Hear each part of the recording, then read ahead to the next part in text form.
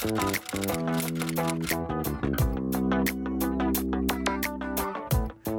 wait to come out, that you should try to gain rank or status before you do that. That's a bunch of bull. It's a new day in the music industry, and I can reach my fans. We're getting there. I've caused harm to the political agenda, and which I'm actually happy for. I would say probably the best message to them is that they're on the wrong side of history. Whether you're lesbian, gay, bi, transgender, or whatever, love is love. Shout it out to the world. The Michelle Meow Show. Your A through Z, covering the LGBT, LMNOP, and everyone in between show. And now here's your host, Michelle Meow.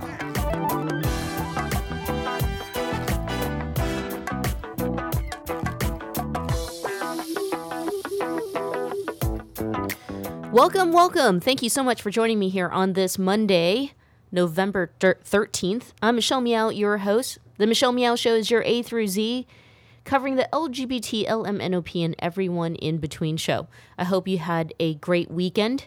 We have some great news. I'd love to welcome a new partnership that is starting today. Thank you to the listeners of 1480 AM KGOE and to the station for picking up the Michelle Meow Show. So on this station is also Stephanie Miller and Tom Hartman. So whether you want news, talk, or sports, 1480 AM has that for you. We are so honored to be on the station. So what's happening? What's going on? Hopefully everybody had a great weekend. Thank you for all of those who shared their posts in terms of celebrating Veterans Day and honoring all the veterans who have served in our country. It's supposed to be, a holiday in which you become proud and you become, I think in a lot of ways, not just proud of being an American, proud of the country, but also hats off and a big major thank you for those who are willing to risk their lives to protect all Americans.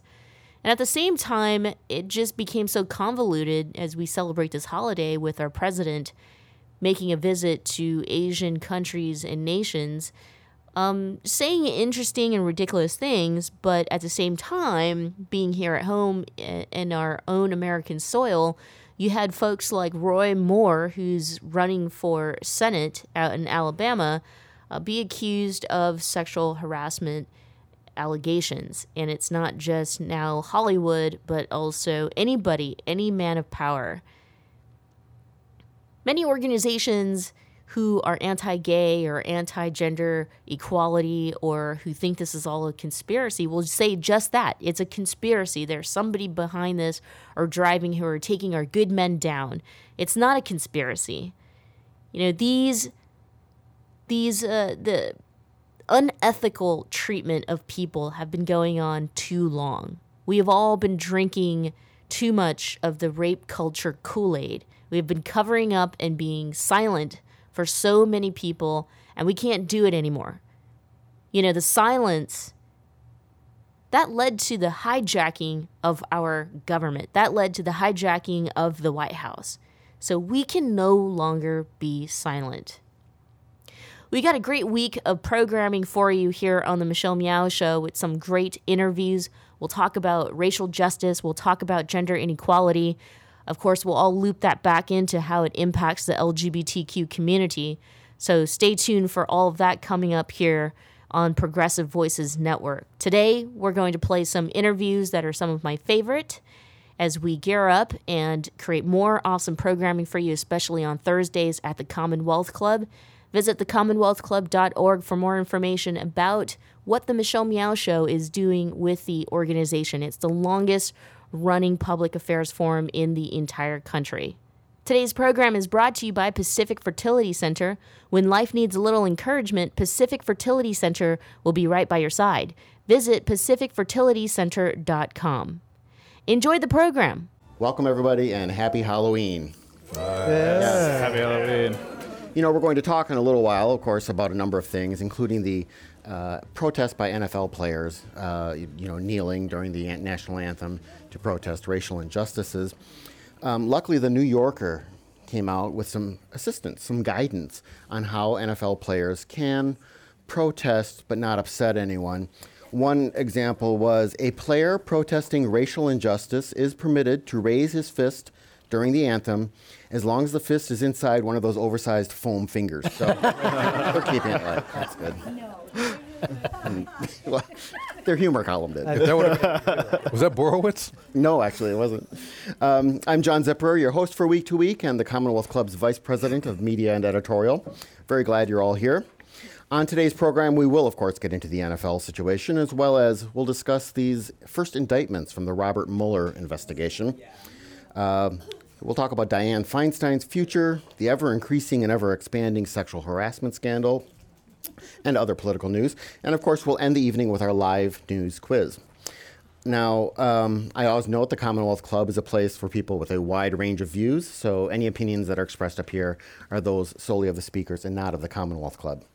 Now, let's meet our panelists for today. I cannot speak. For dead, you said? It's Halloween. It did seem a little like you said that, John. Freudian slip. We'll see what happens during this program. So I'll start on the far end of the stage there with Chuck Nevius, C.W. Nevius. He's a columnist for the Santa Rosa Press-Democrat, and, of course, longtime former columnist for the San Francisco Chronicle. Thanks very much. You can find him on Twitter at C.W. Nevius. Next to him is Carson Bruno, Assistant Dean for Admission and Program Relations at the School of Public Policy at Pepperdine University. He's also the author of the California Realpolitik newsletter, and he's on Twitter at Carson JF Bruno. So welcome back, Carson. Thank you. And next to me is Bob Butler, a reporter for KCBS Radio. You can follow him on Twitter at BobButler7. Welcome, Bob. Thank you. So I've seen a lot of you here before, so you know how we do this. There are question cards spread throughout the room. Write down some questions, and Corey will pick them up and deliver them to me, and I'll try to read as many as I can during the program. On to our roundtable. So on Friday, we heard that Robert Mueller would be releasing the first indictments of one or more people in his investigation into Russian interference in the 2016 presidential election. And in fact, it turned out that there was more than one indictment issued. Former Trump campaign manager Paul Manafort and his associate Rick Gates were indicted on charges of conspiracy against the United States, money laundering, being an unregistered foreign agent, and 7 counts of failing to file reports of foreign bank and financial accounts. Now, Manafort and Gates both pled not guilty, but we also learned that a third individual, George Papadopoulos, has pled guilty to a charge of making false statements to federal investigators. So, Carson, let's start with you. What do you make of Mueller's indictments on Monday? I think the first thing to really kind of see them as kind of a crystal ball into what Mueller is thinking of how he's going about this investigation. It's very deliberate, very intentional.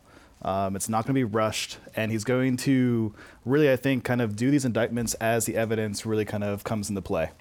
He's not going to kind of get everything into one big kind of batch and then take care of it all at the end. Mm-hmm. It's going to be this kind of trickle approach, I think, which politically could be difficult for the Trump administration and the White House, but also for Democrats too. I mean, because it could ensnarl some of them, as we're seeing maybe John Podesta's brother maybe being ensnarled in this as well. Talk a little bit about that. Tony Podesta? Tony Podesta, yeah. So details are still kind of coming out. We're not really too sure if it's connected to what Mueller is doing or not, but there's a chance that Tony Podesta, who is John Podesta's brother, John Podesta being the chairman, I believe, of the Hillary Clinton campaign, he may get kind of connected into all of this investigation too, which really goes to show that Mueller really is not looking at this just from the Trump campaign perspective, but more broadly of how is Russia, how are foreign agents really kind of interacting and interfering with the entire presidential or entire electoral system in the United States,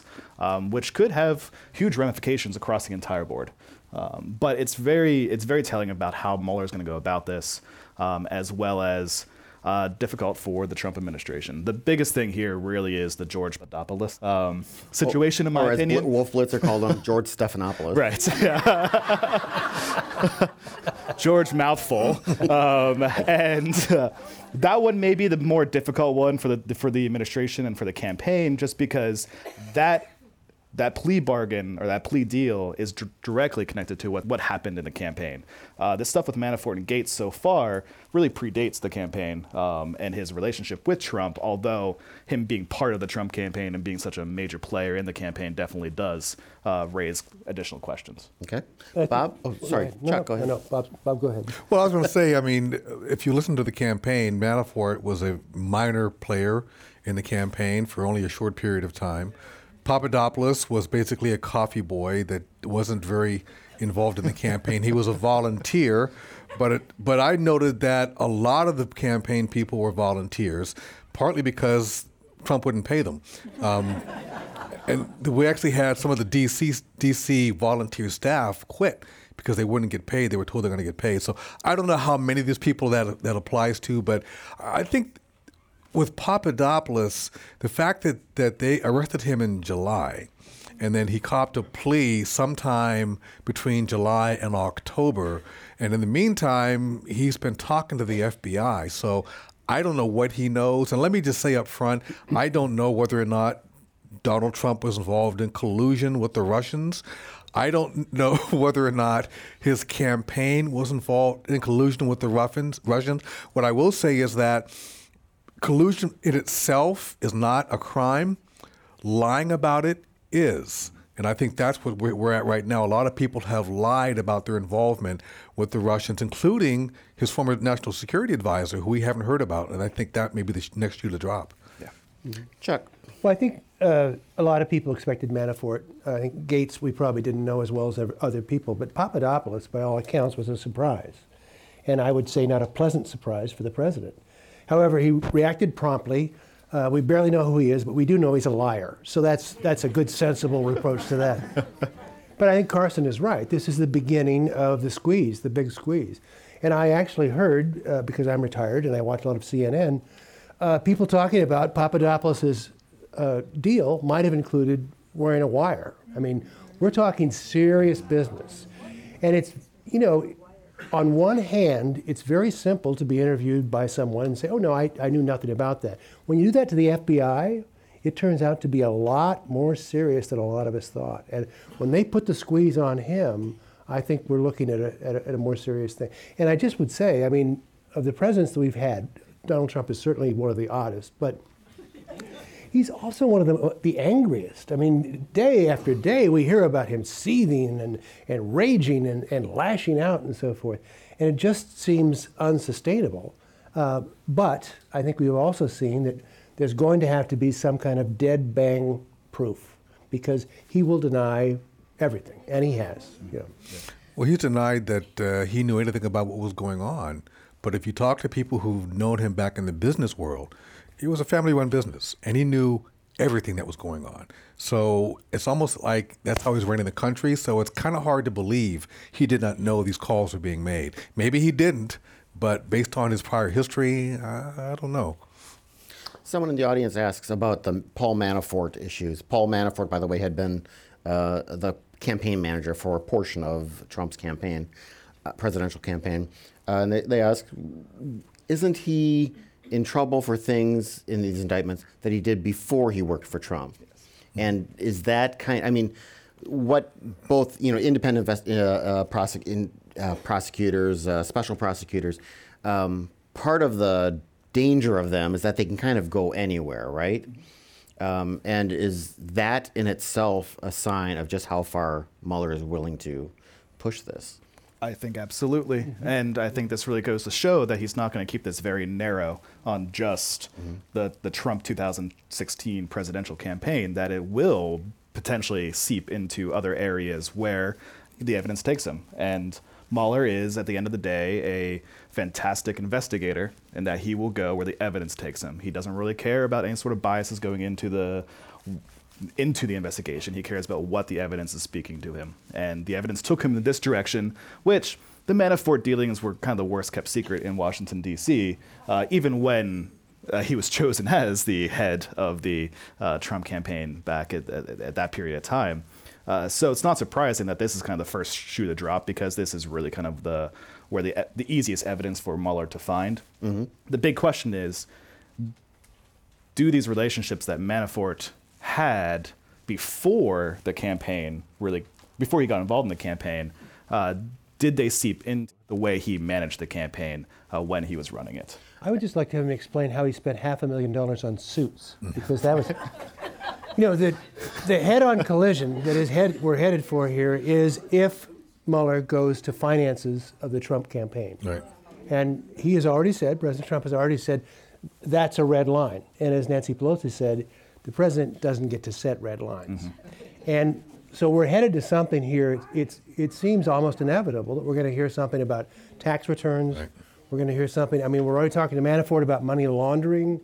I mean, we've made the analogy a million times, but this is a lot of smoke. There's got to be, something's got to be on fire. I don't know what it is.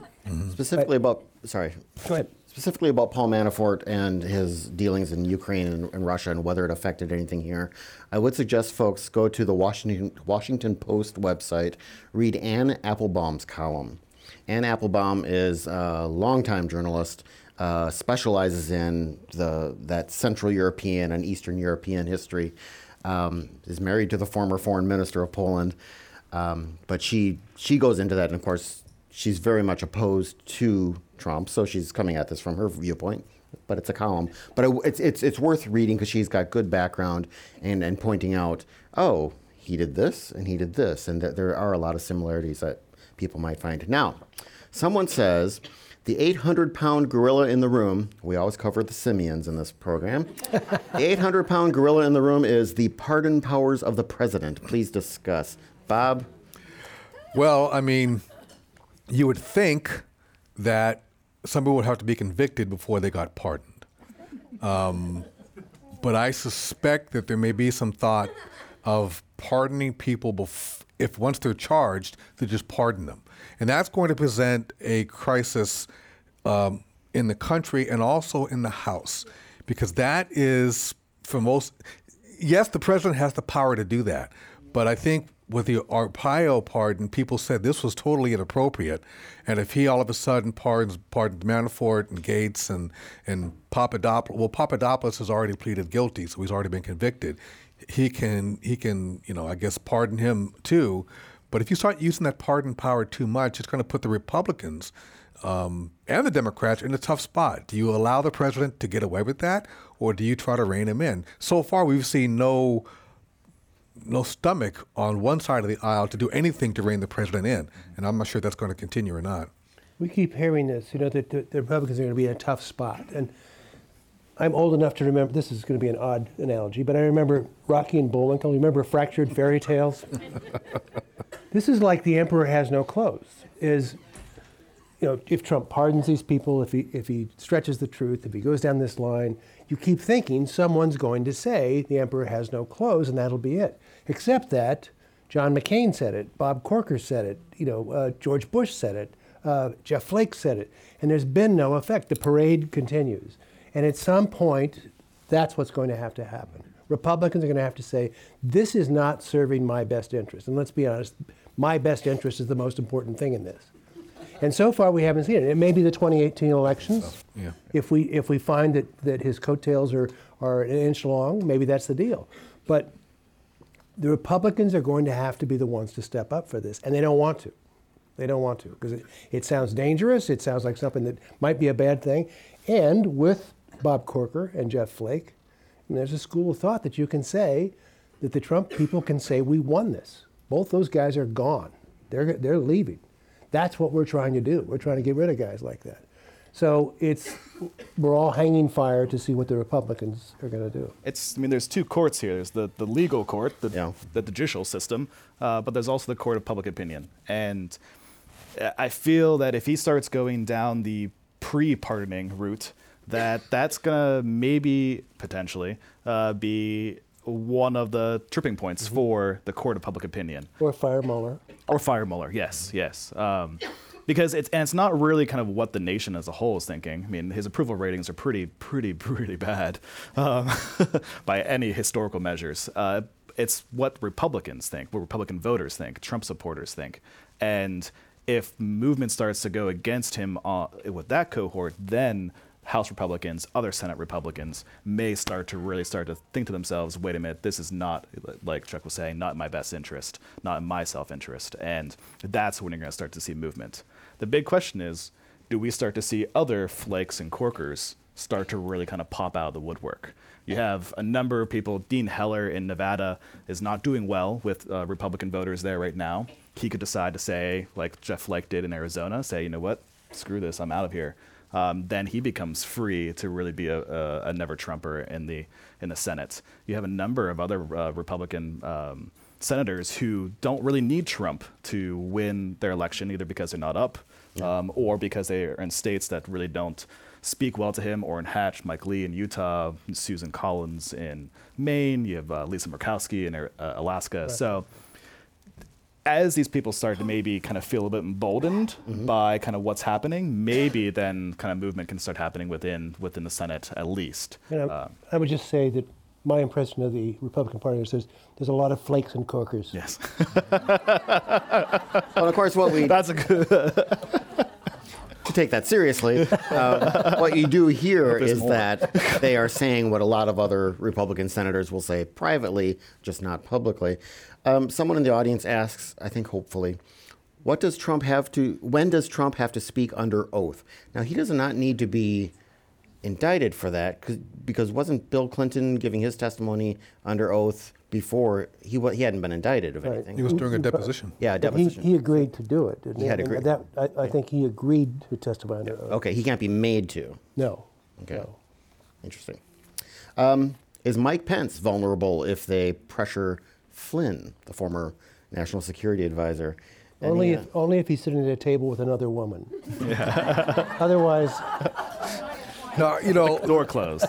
The Flynn-Pence relationship, I mean, the reason why Flynn was fired ostensibly is because he lied to the vice president about what he said during his testimony. In other words, I didn't call Kislyak, I didn't call anybody, I didn't make any promises to them. And then they find out through the intelligence agencies that he did. Mm-hmm. You're asking me to believe that he talked to the vice president and lied to the vice president, and that's why he got fired? No, I think he got fired because they found out that he got caught. And I'd be very surprised that the vice president didn't know what he knew at the time when they were talking. So for the vice president to go on national television and say, I didn't know anything about this, my reporter spidey sense kind of went off when I saw that.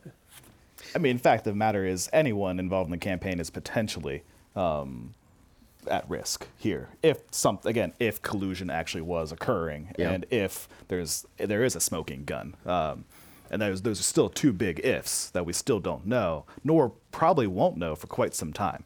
This is not going to be something that's going to be done before the 2018 midterms, or maybe even before the next presidential election in 2020. This could take a lot of time to figure out. Well, before we move off this topic, but this is related, and this is something we were talking about before the program, which is today the folks from Twitter, Facebook, and Google were all in Washington, D.C. testifying about, basically Russian manipulation of social media.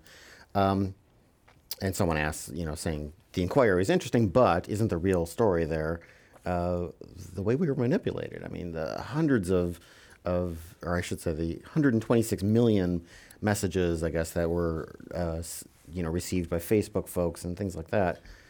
I think the story is not that we were manipulated. The story is that people still don't know they're manipulated. And I see them on my Facebook page all the time. I would say on the right and the left. On the right and the left, but let's just say that there are people that still believe some of the stuff that was put out on social media that has been proven to be false, and they still believe it. I mean, I saw a great post today. It had to do with the Uranium One story, and they're saying that why are we going down the road of the indictments? That's a distraction from the Uranium One story. I would submit that it's the other way around, but you can't convince people of that. I think that one of the things that's happened is social media is still very new technology. And I don't think, and I have some inside information, but not too much, Facebook realized how this could be manipulated. You heard Mark Zuckerberg say, that's ridiculous, it couldn't have happened. And what I've heard is One of the things that you get when you join Facebook is you have an opportunity to put down your place of work while you're employed. And some people put down horrible anti-Semitic things there. I hate Jews. The bots who are running Facebook thought, oh, there's a group of people that have a common interest, let's put them together. Well, you can't do that, okay?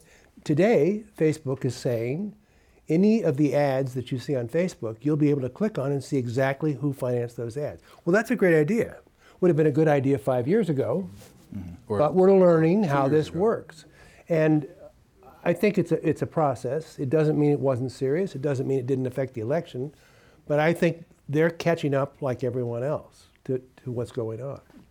And there's two larger, I think, pictures or issues here. One, you have the siloing of kind of the American populace and how they get their how they get their information.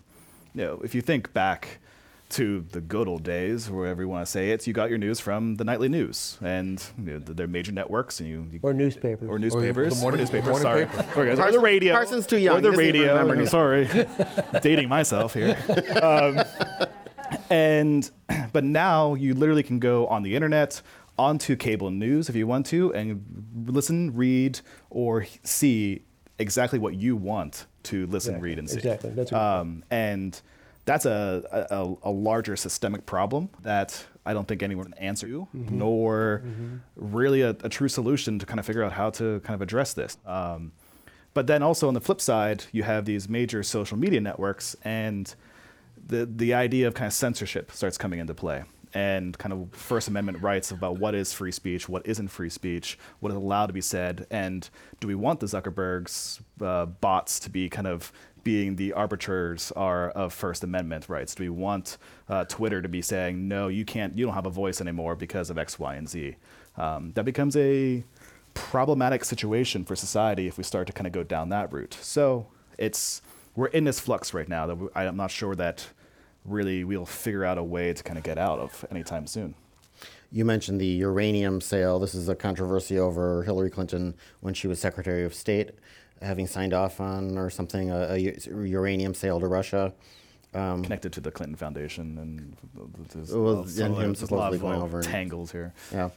So White House Press Secretary Sarah Sanders has another Clinton thing they're pushing, and she said recently, quote, "There's clear evidence of the Clinton campaign colluding with Russian intelligence to spread disinformation and smear the president to influence the election," unquote. She's referring to the Clinton administration apparently being one of the folks who paid for this infamous dossier. Steele dossier. Yeah, of opposition research on Donald Trump.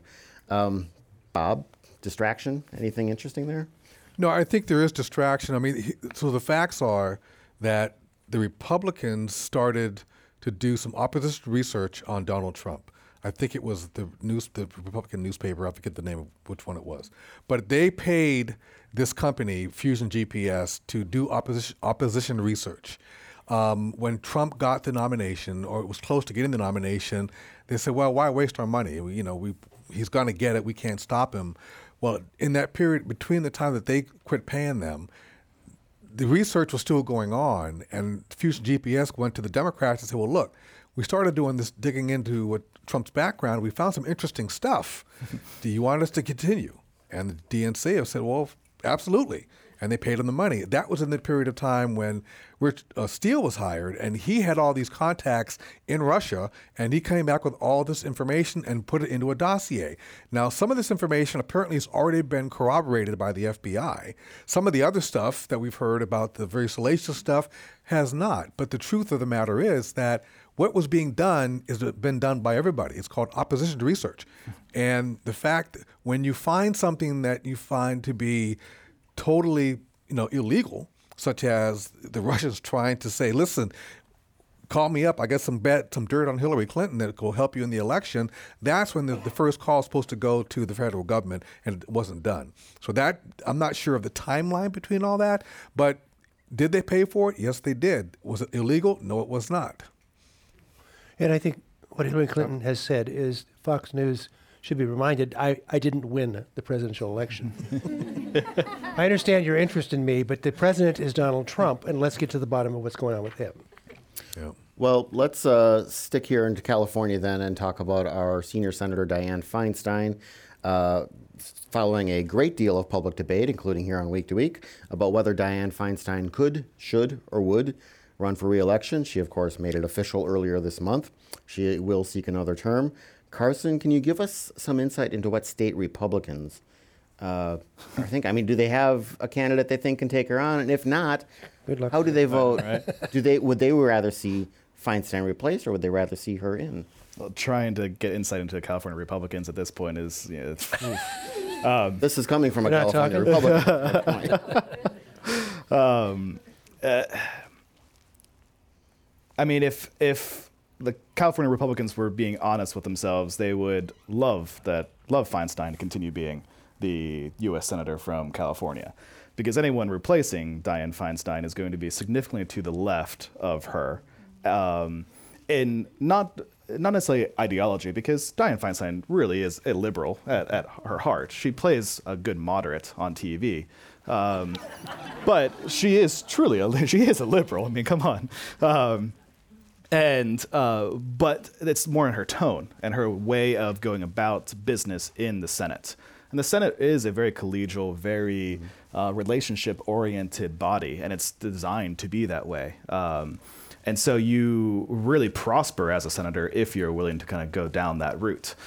Anyone who replaces her really probably won't, at least initially, which is a detriment to California as a whole, but then also particularly to Republicans in the states who are going to be left without a true voice in the U.S. Senate regardless of the situation. And that played, I mean, it's exactly what's happening. I mean, Kevin De Leon would be much not in what the California Republicans would ever want representing them in D.C. So it's to their benefit to support her.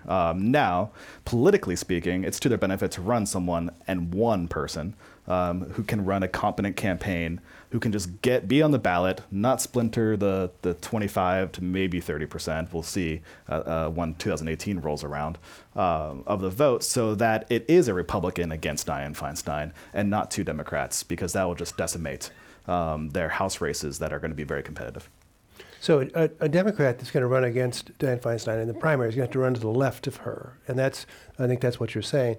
Now, by coincidence, I know someone on Dianne Feinstein's staff. It's George Papadopoulos. No, it's not. But what he said was that she was legitimately wondering if she should run again.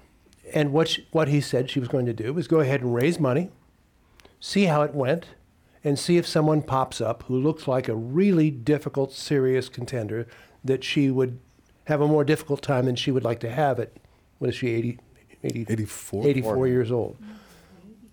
No one, yeah, and yes. And remember, it's a 6-year term, so we're talking about a 90-year-old. And, she's not exactly a Twitter veteran. She's not an electronic media kind of person, and that shows up from time to time. But she's got name recognition. Now she's got money, and I don't think she feels that concerned about who's running against her. And with that in mind, I think she'll go forward. But there was a sense that she was definitely weighing, is this worth the effort? And I think she's made the decision it is. Bob, any thoughts on Feinstein? I saw her a couple of weeks ago up in Santa Rosa during the fires when Feinstein and Harris and the governor all came out to speak to the gaggle of reporters outside a high school in Santa Rosa. And, she said, it was typical. I mean, the governor comes out and speaks, then Feinstein spoke and Harris spoke. I mean, she's mellowed, but she's still got that spicy gravitas that she's always had. I remember covering her when she was the mayor here. I think she'll do fine. I mean, nowadays the staff does most of the work anyway, but I think she'll be. I think she'll do okay. What I'm interested in is who the Republicans might put up, because if I'm the Republican Party, I'm going to find somebody who is actually an up-and-comer to go up against her, because they'll be in the news a lot, and then the next time around, that person could be in a role, if not to run for her seat in the U.S. Senate, but definitely to run for the House. Yeah. I would just real quickly say, up-and-comer is, where are the up-and-comers? On both sides of the aisle. I mean, that's what we need. I admire Dianne Feinstein. She did a great job. Nancy Pelosi. We've got a list of people but come on. We've got to have those fresh faces. Where are they? Are they not running? I'm to this day, I'm still surprised that Kamala Harris got a clean field in 2016. Well, she's going to win it, so we give up. Of all of the statewide Democrats who are just looking for something new because they're termed out eventually, and you're never termed out in the Senate, why didn't they go for it? To this day, it still confuses me that really her only opposition was Loretta Sanchez. I think that's telling about how the California Democratic Party internally operates. All the stuff you don't really see in the public, all the backroom kind of conversations and deals and going-ons, they do it very effectively of clearing the field for the chosen candidate. Are you implying that dinner that Kamala Harris and Gavin Newsom had, where she said, "Well, I'll run for Senate and you can run for governor"? Look what happened. So I still to this day, not that ever happened, but just saying. Yeah, they conveniently share the same consultants. Well, just coincidence. I mean, come on, Carson. Speaking of Gavin Newsom, you were asking questions at recent gubernatorial debate, Bob. What was your reaction to it? What did you take away from that? Well, the National Union of Healthcare Workers held a gubernatorial forum, and they invited both the Democrats and the Republicans. 4 Democrats showed up: Gavin Newsom, Antonio Villaraigosa, John Chung, and Delane Easton. I thought it was asking questions of them. We got to ask them one question that had maybe a follow-up. I asked what I asked Newsom is that California's going to face a huge hole in the budget if as we keep hearing that the healthcare law changes and they take away all the funding it's $22 billion for California. And what would he do to make sure people that are getting healthcare now don't lose it? And his response was, single payer. There's enough money in the budget in California now to pay for single payer. He didn't go into details, which I didn't think he would, but that's the kind of thing that you get from a politician at a forum like that. But Gavin is Gasm, very, very. He carries the room. He was very, as usual, very well versed on all the subjects. Very charismatic, and at the end of the day, the healthcare workers voted to endorse him for governor. What I find fascinating is this whole thing with Feinstein. If he does become governor, Feinstein might, serve a year or two if she's reelected, and they say, I'm calling it quits. And at that point, the governor would appoint her successor. That, who knows what's going to happen. I do think if the Democratic Party wants to be successful, not just in California, but around the country, they need to find a way to come together, because you still have the two factions, the Bernie faction, and, these are the younger progressive people that really believe that they have a better way.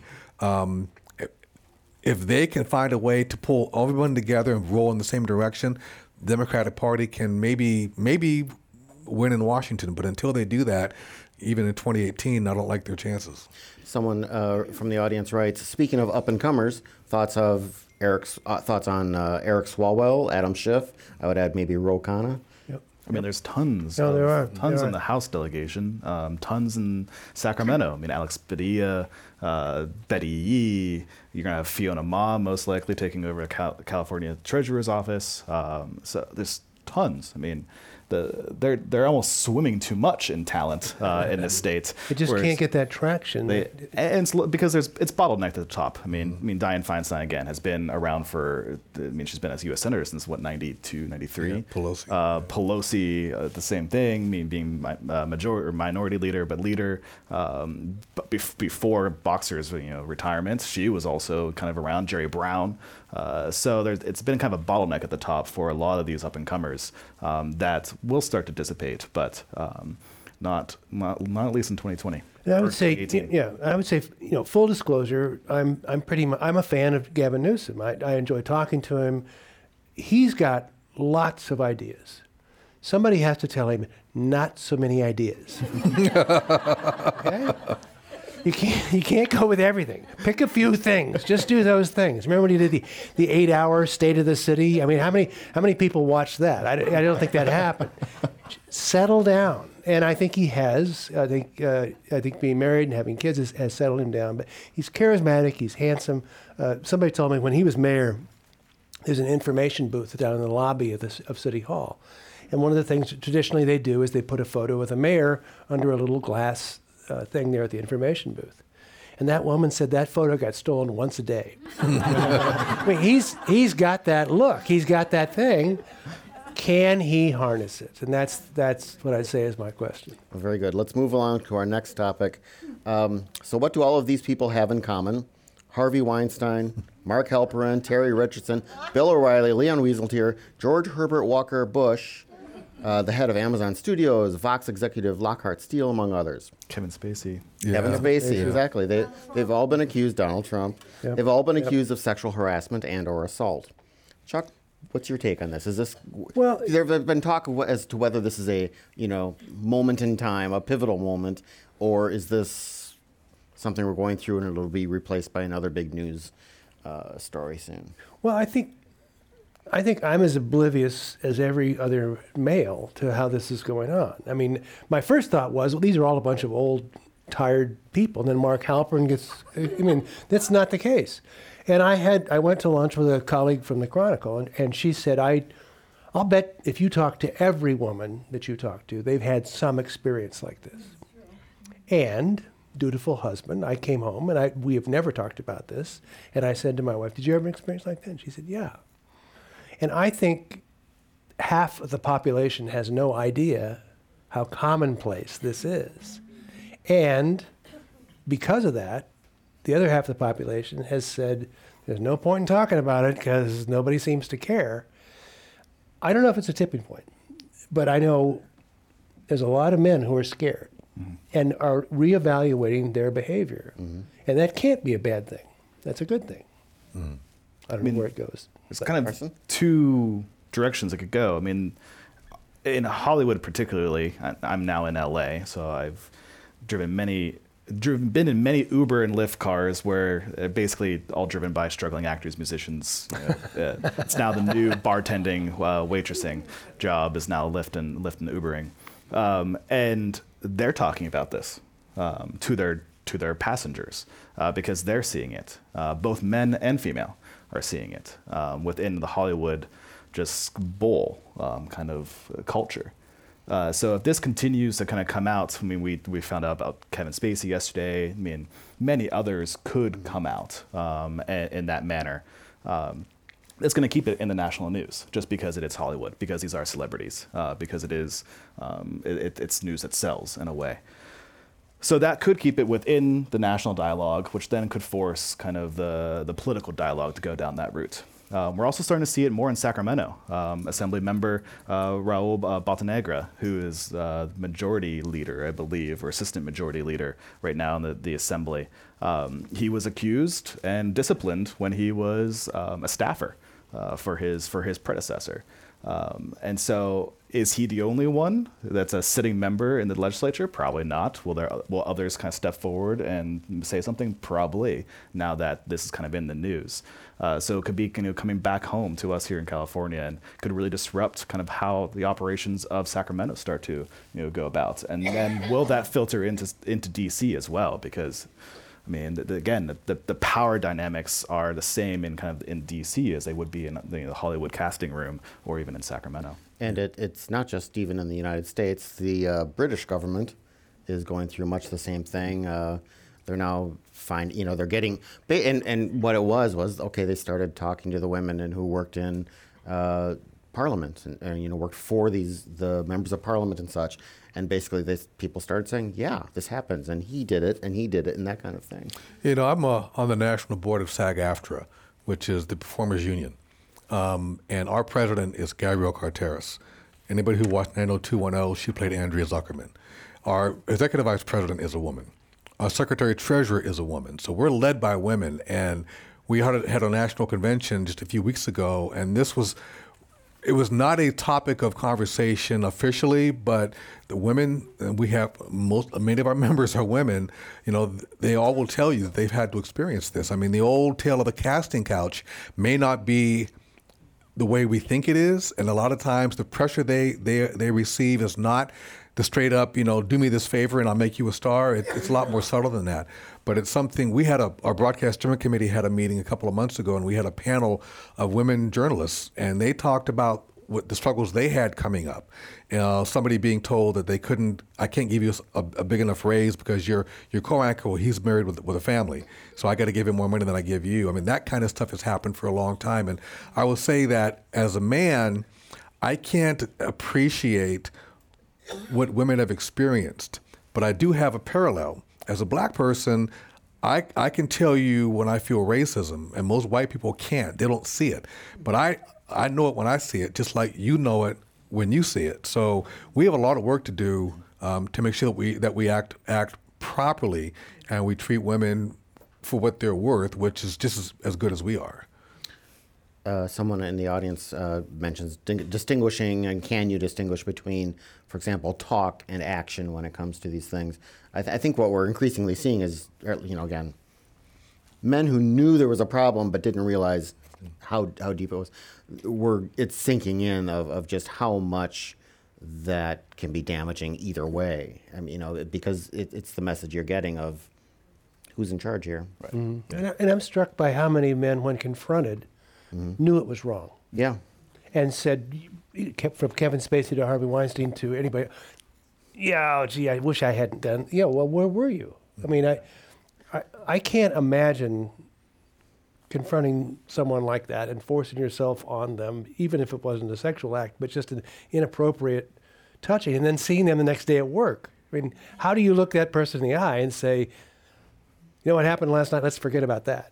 It just seems incomprehensible. But I think those people knew at the time they were getting away with something they shouldn't have been.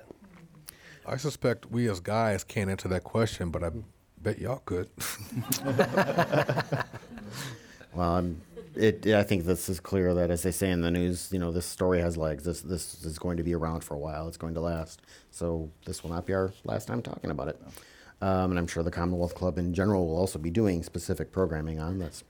So let's talk about the NFL, something, in fact, a story that has legs. We talked about it on our last week. Or knees. Story. Yes. Well, exactly, knees.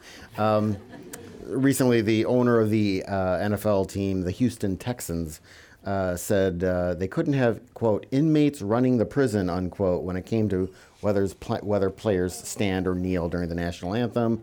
40 of his players then knelt the following Sunday, this past week, to protest his comments, among other things. Out of 53, right? Out of 53. Meanwhile, the NFL itself is kind of trying to contain this now and tamp down the controversy because it's hurting their business, right?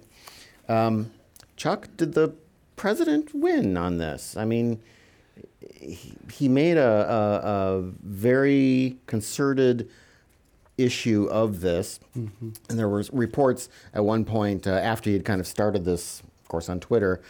He had a meeting with some conservative activists in the White House, and at the time he said, I'm going to keep this NFL feud going. It's good. It's good for me. I'm winning it.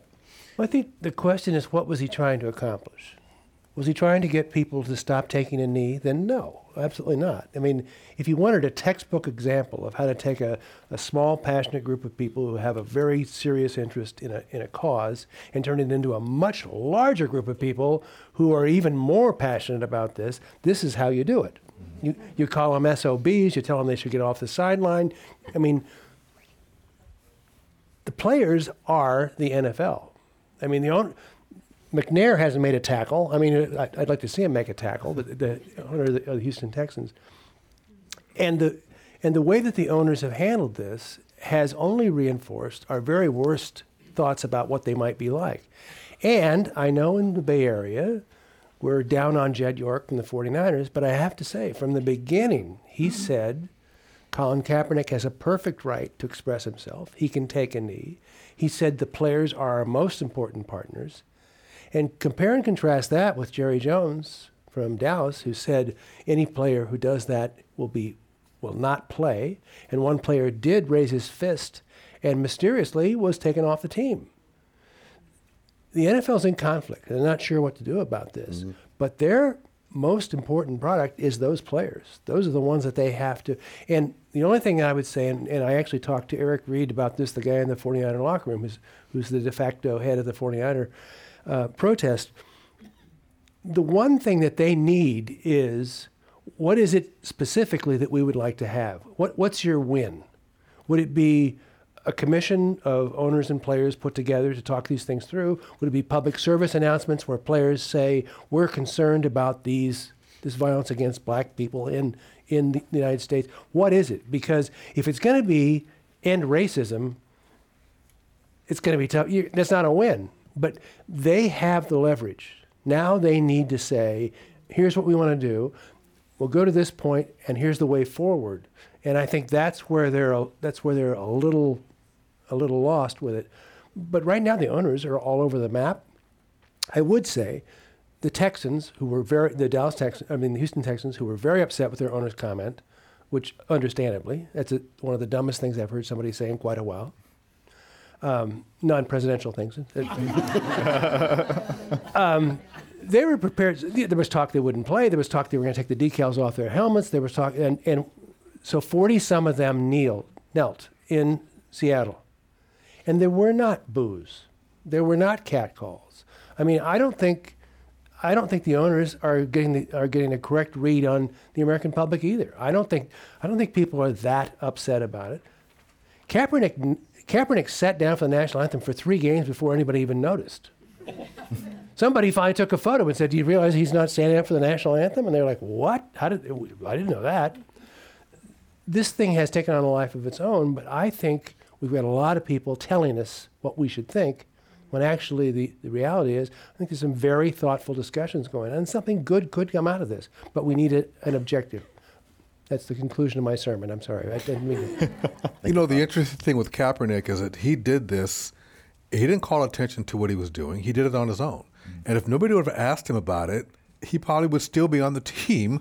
Well, maybe not, but he may be on a team. Yeah. But he may still be kneeling, and that would be the end of it. But can you imagine had the president in his tweets said, "Listen, I don't agree with what you're doing. I understand you have the right to do it, and let's talk." Can you imagine how that would have changed this whole dynamic? And you probably would have gotten a get. But to come out and frame it as being anti-American, against the flag and all that, that's just BS. I mean, I was in the military, and I didn't fight, but I served so that people have the right to their free expression. And that's what this is. And for people to say that, you ought to be taking a room and shot. I was on the Hornet when they had a sermon on 9/11, and one of the docents was saying, if I had just 5 minutes in the room with him, I'll beat his ass. Like, what? Why? You don't even understand why he's doing it. It's not because to disrespect the flag. He recognizes a problem, and he wants us to deal with it, and this is his way of calling attention to it. Carson, any thoughts? I just think, there's two schools of thought when it comes back to the Trump situation and and everything he's kind of done with this issue. That he's strategic, or that he's a hothead. And I don't really know yet, and I don't think really anyone knows yet, kind of which one it is. Was this strategy of him to really kind of create a distraction, really get his base riled up, really try to motivate his supporters in a way that he needs them continually motivated, and then kind of create a distraction in the news so that other things that are going wrong in D.C. don't really kind of make it into the headlines? Or was this him waking up one morning and just being really mad, honestly really mad, getting on his Twitter, starting rambling, and then he's kind of stuck in it, and he's not one to ever back down. And so he keeps on going, and then all of a sudden you have an entire White House operation that has to then kind of co-opt it because now it's the president doing it. And both are very plausible explanations for all of his behavior, but on this one in particular. And I don't think we'll really quite know quite yet kind of which one it is. Is this a real great strategist who really knows how to manipulate the media and the public opinion and his supporters? Or is this an individual who gets really passionate about really odd things and then really kind of goes down that route? And because he's the president of the United States, we kind of have to go with him. Right. You don't have to go with him. Well, his team has to go with him. You have to respond. Yeah, you have to respond. But John's question is the key to this. What was he trying to accomplish? Was he trying to get people to quit kneeling at the national anthem, or was he trying to stir up a big fat controversy? He's in Alabama. He's giving a speech. They love football in Alabama. It's a conservative place. Let's call him a bunch of SOBs and get them off the field. And the place went crazy. Did he think that through, or as Carson said, was he just kind of a hothead in the moment? He thought this will play well, and I'm not going to back down. And now I think he's thinking, actually, this is a good thing for me. I look strong here. He looks strong, but he also does these things a lot of times in his speeches where he just throws things out there. Obama never called people. Obama never came to visit the Boy Scouts. I mean, these are the kind of things that he says off the cuff that are just flat out wrong. And I just don't think he's strategically doing that. I think it just pops in his head and he says it. I mean, that's the way it seems to me. Entirely possible. Yeah. I don't know. We have so many things to talk about tonight. We don't even have on our list the whole John Kelly and the soldier's mother and all that kind of stuff. Exactly. This would be a 3-hour program. Let me pull together a couple questions here from the audience into one. We obviously started off talking about Donald Trump, the controversies there. And one person says, when can we expect Democrats to put forward a positive agenda rather than just, we're not Trump, we hate Trump? Any chance of that, or kind of touching on, I think, a point Chuck made, are the divisions in the Democratic Party itself preventing them from being able to put forward such an agenda? I think so. You think so? I think so. Well, I'll ask, when will the Republicans put forward they're still talking about Clinton and Obama. I mean, you control the entire D.C. system right now. Come on. And I think the narrative when the Republicans won control of the House, the Senate, and the presidency was, now they're going to get some things done. And I think the Democrats said, now you're going to see what it was like for us for all these years.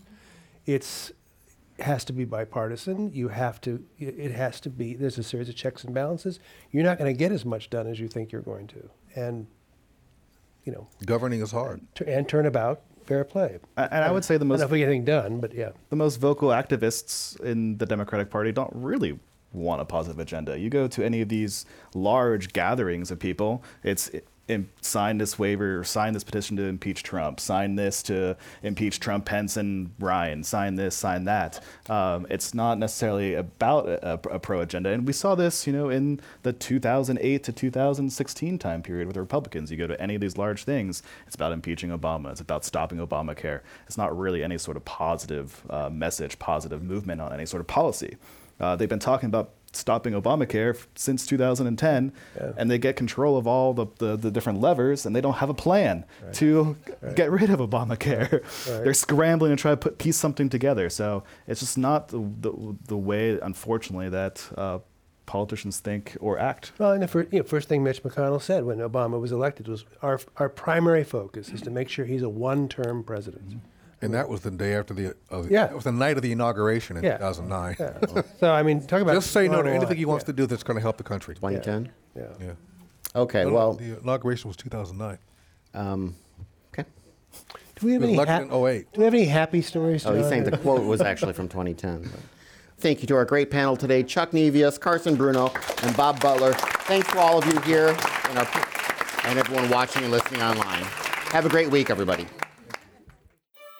The Commonwealth Club of California is the nation's leading public forum, engaged with the most important issues of the day. More than 450 times each year, we feature programs on politics, LGBT issues, literature, science, entertainment, and more. Subscribe to our podcast on iTunes and Google Play, watch our videos on YouTube and Facebook, and when you're in the Bay Area, join us in person for our daily programs. Learn more about the club at commonwealthclub.org. Babe, I think we're ready. We're really doing this. Yeah, I'm ready for our family. So where do we start? Starting a family is a team effort, and when life needs a little encouragement, Pacific Fertility Center will be right by your side. As a unified team of the best fertility specialists, guided by the highest ethical standards, Pacific Fertility Center provides patients with compassionate fertility care. Visit pacificfertilitycenter.com.